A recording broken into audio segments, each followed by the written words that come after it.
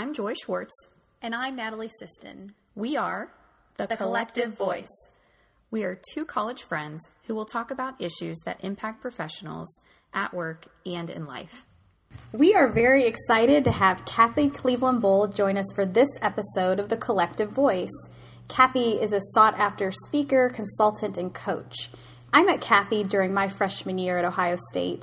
We were at a women's leadership event, and somehow hometowns came up during our conversation. We learned that we are both from Seneca County, Ohio. Population of our towns combined, wait for it, is a little over 1,000. So that was a natural bonding point. And from then forward, Kathy proved to me that small town kids can make it on a big campus and eventually in a big world. Kathy has remained a friend and mentor since then. Joy, can you tell us how you got to know Kathy? Sure. So I first became acquainted with Kathy via a letter that arrived at my home the day right before I was planning to declare my intent to actually attend another university other than Ohio State. The letter, signed by Kathy, stated that I was invited to join a leadership-oriented living learning pilot program along with approximately 50 other diverse freshmen called the Mount Leadership Society. I try not to use this expression, but at the time, I really did feel like the universe was trying to tell me something. And I really felt it then. I promptly signed on to attend Ohio State, and I didn't look back. And I'm still really pleased with my decision. Kathy was the first director for this amazing program. She naturally found a way to connect us across gender, race, socioeconomic status, nationality, and across our personality dimensions as well. I strongly believe that the reason I'm so passionate about diversity and inclusion to this day is because of the example Kathy set for me and countless others through this program. It's clear that Kathy has been a mentor to both Joy and me, and we know many, many others. The reason people gravitate toward her is because of her caring nature and her desire to help others succeed. Today's discussion with Kathy is meant to help provide a unique perspective about your career, whether you're new to the workforce or you're a veteran of the workforce. Kathy, thank you so much for joining us for this podcast. Joy and I are excited about this discussion we are going to have. And before we get started, we'd like you to tell us a little bit about yourself and your business.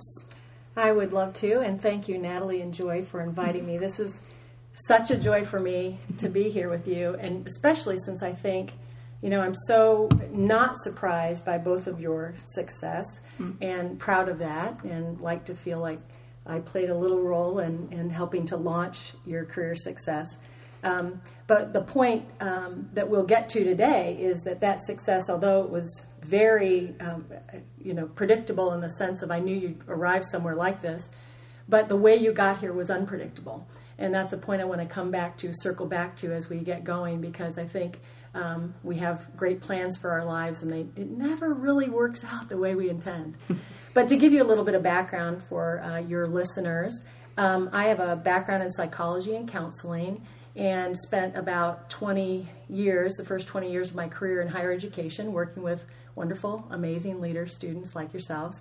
And then I decided to take a plunge and start my own business in 2001, and which was a professional speaking business, and I did some coaching and training as well, focused around the idea of helping organizations navigate the art and science of change. And so that's my business, Encompass Consulting.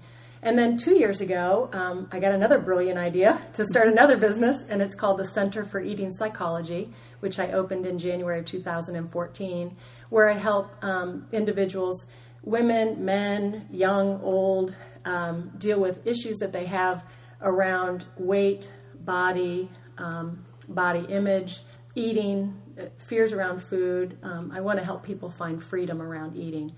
And so I use my background in psychology and counseling, and then a certification that I received in coaching to help people with that. So it's healing mind, body, and soul is the focus of that work. Thanks, Kathy. It was really great to hear a little bit more about your trajectory, because I don't think I got that much insight, or at least I don't remember it from when I was a freshman. So I appreciate the refresher, and I know our listeners will as well.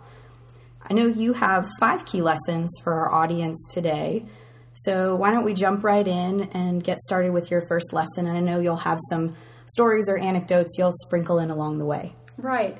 Well, to back up to when I was a college student, my senior year in college, it was actually spring of my senior year in college, I had a stack of 11 rejections from all the PhD programs I applied to. Wow. So that was a little indicator from the universe that you need to go a different direction. So it's pretty clear. I didn't have to think about that for very long. And what I ended up doing was walking into the director's office for a master's program in college student development. And I sat down with him and said, I want to talk to you about getting into this master's program. And he asked me, well, why do you want to get a degree in master's degree in college student development? And I said, all the other doors have been closed. All the other doors have been closed. So this was the window I floated through, and it really launched a fabulous career in higher ed that I loved, absolutely loved it.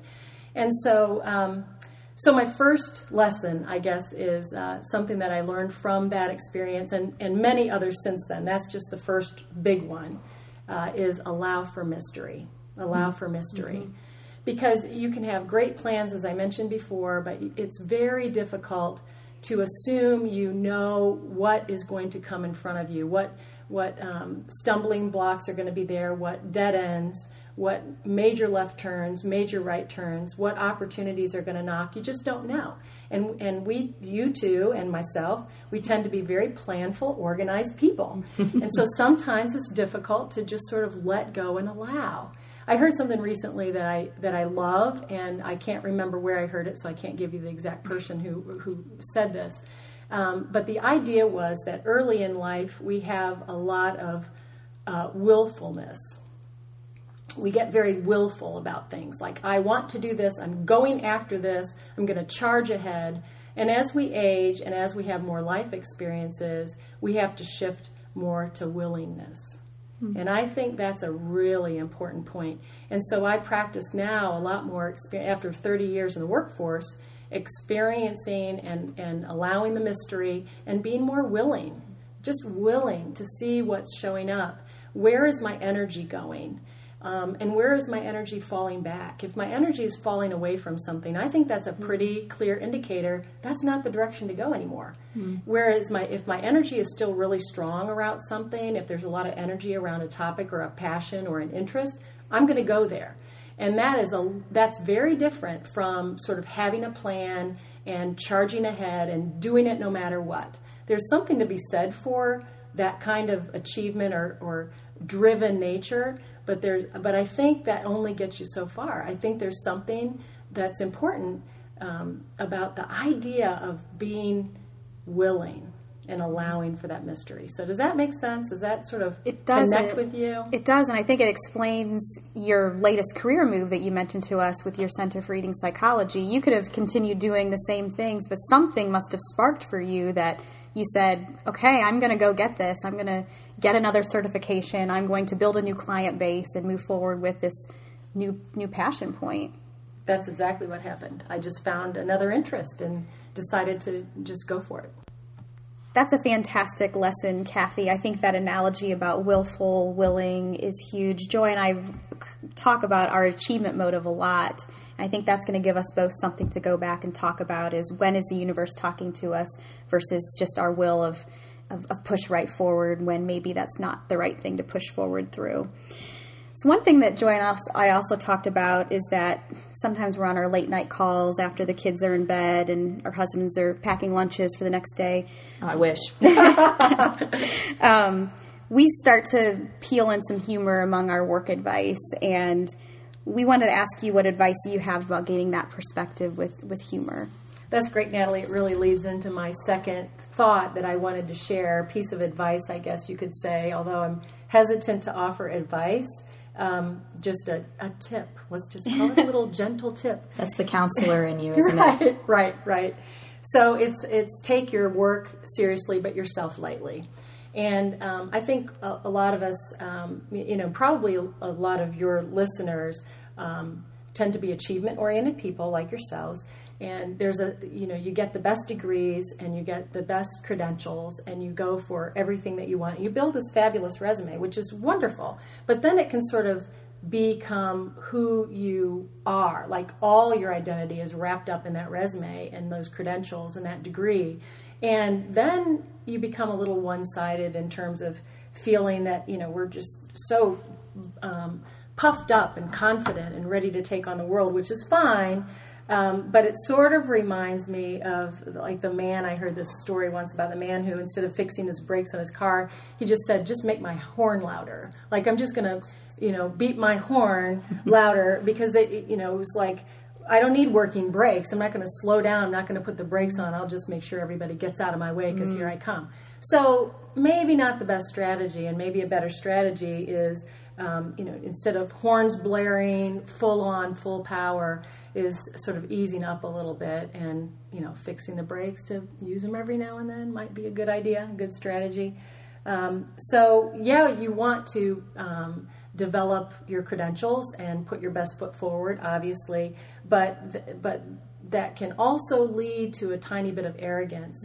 And we'll get back to this a little bit later too. But so taking yourself lightly, I think, is the way of reminding each of us to just sort of realize, whereas maybe the work we're doing is important work and valuable work and meaningful work, and I wish that for everybody, that they find meaningful work, being able to balance that with a little bit of lightheartedness internally, and less sort of egocentric view of like, I'm the center of the universe type thing. It can build up that way. We can go there, and we just need to have some way of reminding ourselves. And you're both mothers of young children. I think children have a great way of helping us remember, you're not all that. Like, they don't not look all about me. Right. They don't look at your resume. They're impressed when you make great mac and cheese. That's like, wow, she's awesome. The degrees aren't so important to those little ones, and so just it's a great reminder of what's truly important. I think just sort of lightening up would be another tip. Kathy, those were some great points and anecdotes as well. I love the connection you made to parenting. It reminds me of the way my colleagues and I approach things when we're experiencing some stress. And we often send each other goofy pictures or videos of our kids when things get really stressful. Last week, I think it was, my daughter took a bunch of red onions off of one of our hamburgers and was wearing them like bracelets. And so I texted the picture to a couple of my colleagues and said, okay, not only do I need fashion accessory advice, but apparently my daughter does as well. So I think it's a nice way to do a little bit of what you were saying, not taking our achievement motive so seriously and bringing some levity to our situation and not making it all about us. And moving on, I understand that your third lesson may be helpful to those of us who are or coach leaders in our work or outside of work. So tell us a little bit more about that. Well, I want to bring up this next point, and it really is my favorite. Okay, so we're going to put that right in number 3 as my favorite one. But I want to bring it up by telling a story that I had read that I really love about Golda Meir, and when she was she's former prime minister of Israel. And I wrote this down because I wanted to share. She was once described this way, and this is a quote, as the strong-willed, straight-talking, gray-bunned grandmother of the Jewish people. And I just love that. And so it was said that she kept 2 pieces of paper, 1 piece of paper in each pocket. And on one, and she would pull them out based on whatever was called for at the moment. So in one pocket, the piece of paper said, I am dust and ashes. And in the other pocket, the piece of paper said, and for me, the world was made. Wow. And so depending on whether she was feeling puffed up and needed a little humility, or was feeling challenged and needed a little support, she would base which pocket she would reach for. And I love that story. And it's also, there's an old Serbian proverb that said, be humble, for you are made of earth, be noble, for you are made of stars. So it's the balancing of this dirt and the stars, being grounded and reaching for the sky. And that, if you can't hold paradox, you can't understand that. There has to be a point where you can understand and hold 2 seemingly very, very diverse views at the same time. We're dust and we're stars. We're dust and we're stars. And so stay grounded and be lofty in your goals and your vision. So that's my intro to bring you to this third point, which I love, which is to sprinkle your enthusiasm with the magic fairy dust of humility. So, Kathy, as a member of the tribe, I absolutely love that you cited a story from Golda Meir. And having traveled to Israel myself, I can share with you and our listeners that it really is a country full of paradox. And you really have to take a balanced view and open mind and realize that the world isn't the way it seems, and certainly not the way it's portrayed in the media when you travel there. Right. So I love it, and I'm always going to be thinking about those pieces of paper in my pockets. Maybe you'll actually write those out and put them in your pockets. You never know. Absolutely. So, Kathy, now that our minds have officially been blown, we want to get to the next point you have for us. Okay, well, I'll also begin this one with a little bit of a story. My first job out of graduate school, after those 11 rejections from grad school PhD programs, and then I did go on to get 2 master's degrees. Then I worked my first job was at NC State, which I loved, and I had a fabulous mentor there. His name was Ron Butler, but we called him Mr. Butler because in the South, you refer to, the older gentleman by either Mr. or Dr. So Mr. Butler was just a great mentor for me. And I know prior to my experience of him, I was very perfectionistic. And I sort of thought that was the way to get somewhere. Just do it perfectly. Don't screw up. There's your answer. And it was Mr. Butler who taught me that perfectionism is the royal road to disaster. And the way he taught us that was he used to say, he encouraged all of us, all the new professionals in particular, to make mistakes, take risks, really put yourself out there. Like, don't play it safe. And that was very scary for a new professional. Like, what if I just completely, deep six my career because I just made a major mistake? Oh, yeah. And his quote was this: "There's no failure until you blame someone else. All of it is learning." Can you imagine if you heard that from your mentor or teacher or boss when you first started out, like how freeing that is? It just opened up everything. There is no failure. It's all learning. The only failure is if you blame somebody. So you better not walk into his office and say, that wasn't my fault, so-and-so, they were the ones that screwed up, because that was the kiss of death right there. Sure. But if you could own up to making a mistake, or I remember one time actually overspending my budget, and I walked in and I said, I'm so sorry, overspent the budget. And he goes, thank you for taking complete responsibility. I've added money to your budget for next year. Wow. So, he really lived by that. He didn't just, sort of lip service. Yeah, it wasn't lip service. It was very, very true. So I think, my next piece of advice, which nobody wants to hear, everybody's going to completely disagree with this. You're going to get calls, you're going to get texts, you're going to get emails about this. But the point is, be willing to disappoint. Be willing to disappoint. And what I mean by that is take enough of a risk that you can end up, by default disappointing. Not intentionally, but because you took a risk. Be willing to disappoint. So said another way, there's a natural rhythm to life. There's a natural rhythm of moments of triumph, and then there's moments of defeat. You don't just get one. It's an ebb and a flow. It's a natural rhythm. And so success and failure are the path. Think about how many times a failure or a mistake was exactly what you needed. That was the exact thing you needed to make you think differently or make you do differently, like sort of flipped a switch for you. So you can't just have it one way. You can't just have it all perfect. That it's just life will dish out something that you'll have to accept if you think you can pull that off. That's why perfectionism is just not the way to go. It's gonna bite you every time. So not to put you on the spot, Kathy, but so other than blowing your budget that one time, do you have any other examples of when things might not have gone your way? Oh, I probably have too many to mention. Let's see if one really good one sort of comes to my mind. Well, how about I buy you a minute? I have a thought on this one too. Great. Yeah. So I often get asked this question when I'm coaching students, and certainly in my former life as a career coach, students will ask, what's okay to answer in an interview about a time I had a failure. And I don't often have the positive answer, the right answer, but I usually say, not a time that resulted in your termination. Yeah, right. Right? Don't share that one. Right. And not an instance in which you lost a lot of money. And so, that's great. Humorous take on it, right? But everything else is probably fair game for the most part. And obviously in an interview, you need to put an appropriate spin on it. But there are plenty of lessons to be learned from the smaller mistakes we've made on the job. Right. Well, I can think of one that my husband made that I think is still, in his mind, it resulted in not a great circumstance, but it was the right thing to do.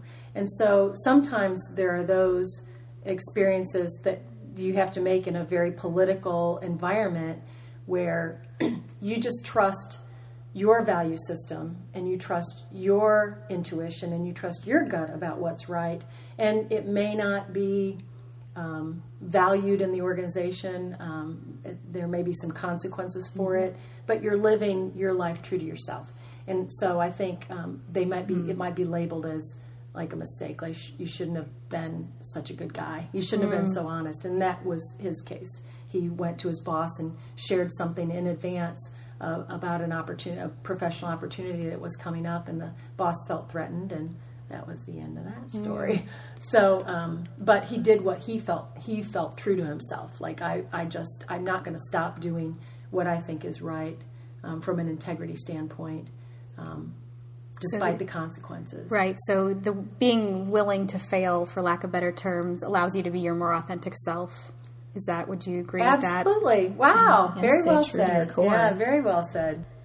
So, Kathy, I want to get back to what you said a second ago around perfectionism and being willing to disappoint. In my current role, my manager often says, we are being asked to do more than is humanly possible. And another one of my colleagues elsewhere in the organization says something like, I feel like I'm disappointing people on a daily basis. And that's just really difficult. I think we put so much on ourselves. And if I think about it in my own personal context, I've recently been asked to take on a new body of work on top of my existing workload and to figure out a way to make it work. And so I feel like your advice was really well timed for those of us who are feeling that pull to continuously scale our work and do more with less. And what it conjures up for me is the fact that I can't do it alone and I need the support of others. And I think that translates really nicely, or is a good segue into your fifth lesson. So I'll let you take it away. Yeah, I'm so glad you brought that up because it really is a great segue. My last point is something that I pulled. It's a powerful concept that comes from the Hopi Indian prophecy that they wrote at the beginning of the new millennium. And that the last paragraph of that, I'll actually read the whole thing, but the point is the time of the lone wolf is over. That's the message. The time of the lone wolf is over. But the whole paragraph that comes from is this. The time of the lone wolf is over. Gather yourselves. Banish the word struggle from your attitude and vocabulary. All that we do now must be done in a sacred manner and in celebration. And here's a real beautiful ending sentence. For we are the ones we've been waiting for. And so it's the we that I want to emphasize. So a lot of times when you come into a new organization, and I don't care whether it's a for-profit company, a nonprofit, educational institution, hospital setting, banking, government, they all operate with some competition within the larger organization. That's sort of a given.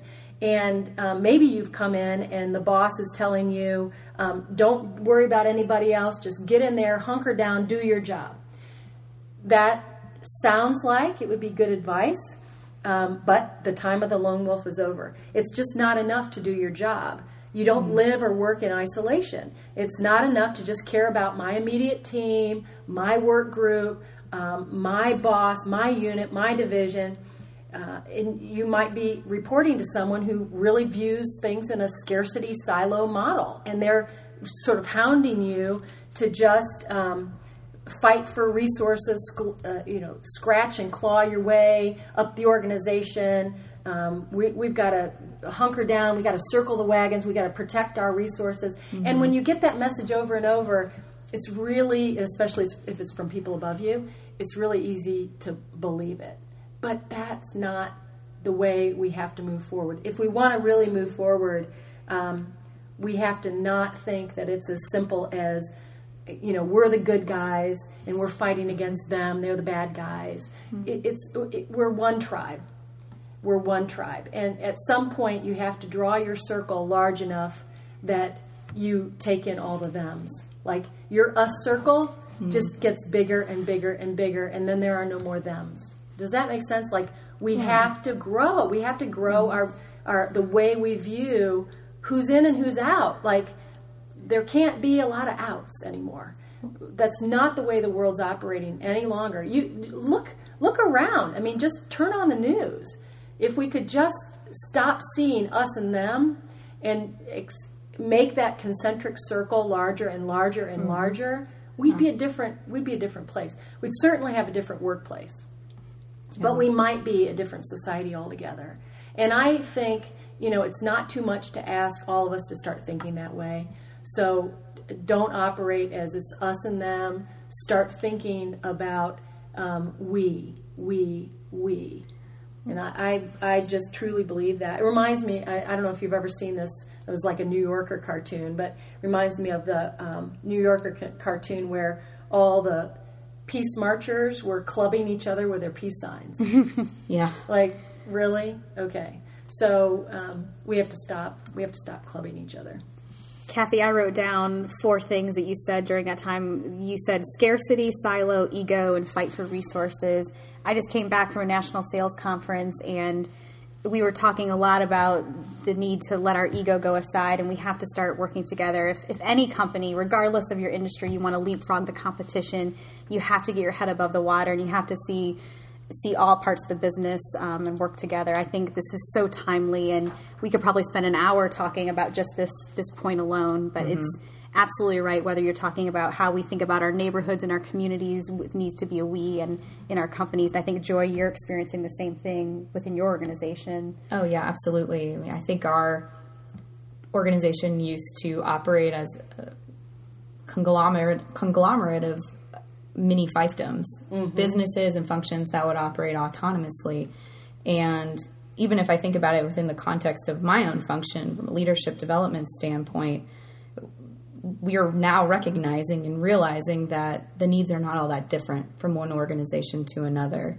And this is a similar paradigm shift that other organizations are experiencing. And I like the way you framed it, Kathy, in that we just become more inclusive in the way that we think about the we versus the I. And we haven't been conditioned to do that in organizations, certainly not through the recruitment process, and even more so in organizations that are competing for resources. But I think we realize that we can accomplish more if we partner together, we learn from each other, and we collaborate, and we can do things more efficiently, and we can do more with less. So there's certainly a business impact and a societal impact if we think that way and we operate that way, for sure. Kathy, these 5 lessons have been great. We will remember to allow the mystery into our life, to take our work seriously and ourselves lightly, to sprinkle our enthusiasm with magic fairy dust of humility, that perfectionism is the royal road to disaster, and that the time of the lone wolf is over. So what other final thoughts do you have for us today? Well, the first is, don't take my word for it on any of those. I mean, who's Kathy? Like, why should I listen to her? Don't take my word for it. Go out and find out for yourself. Like, take any one of those and say, I'm going to test this theory. I want to find out if it's true.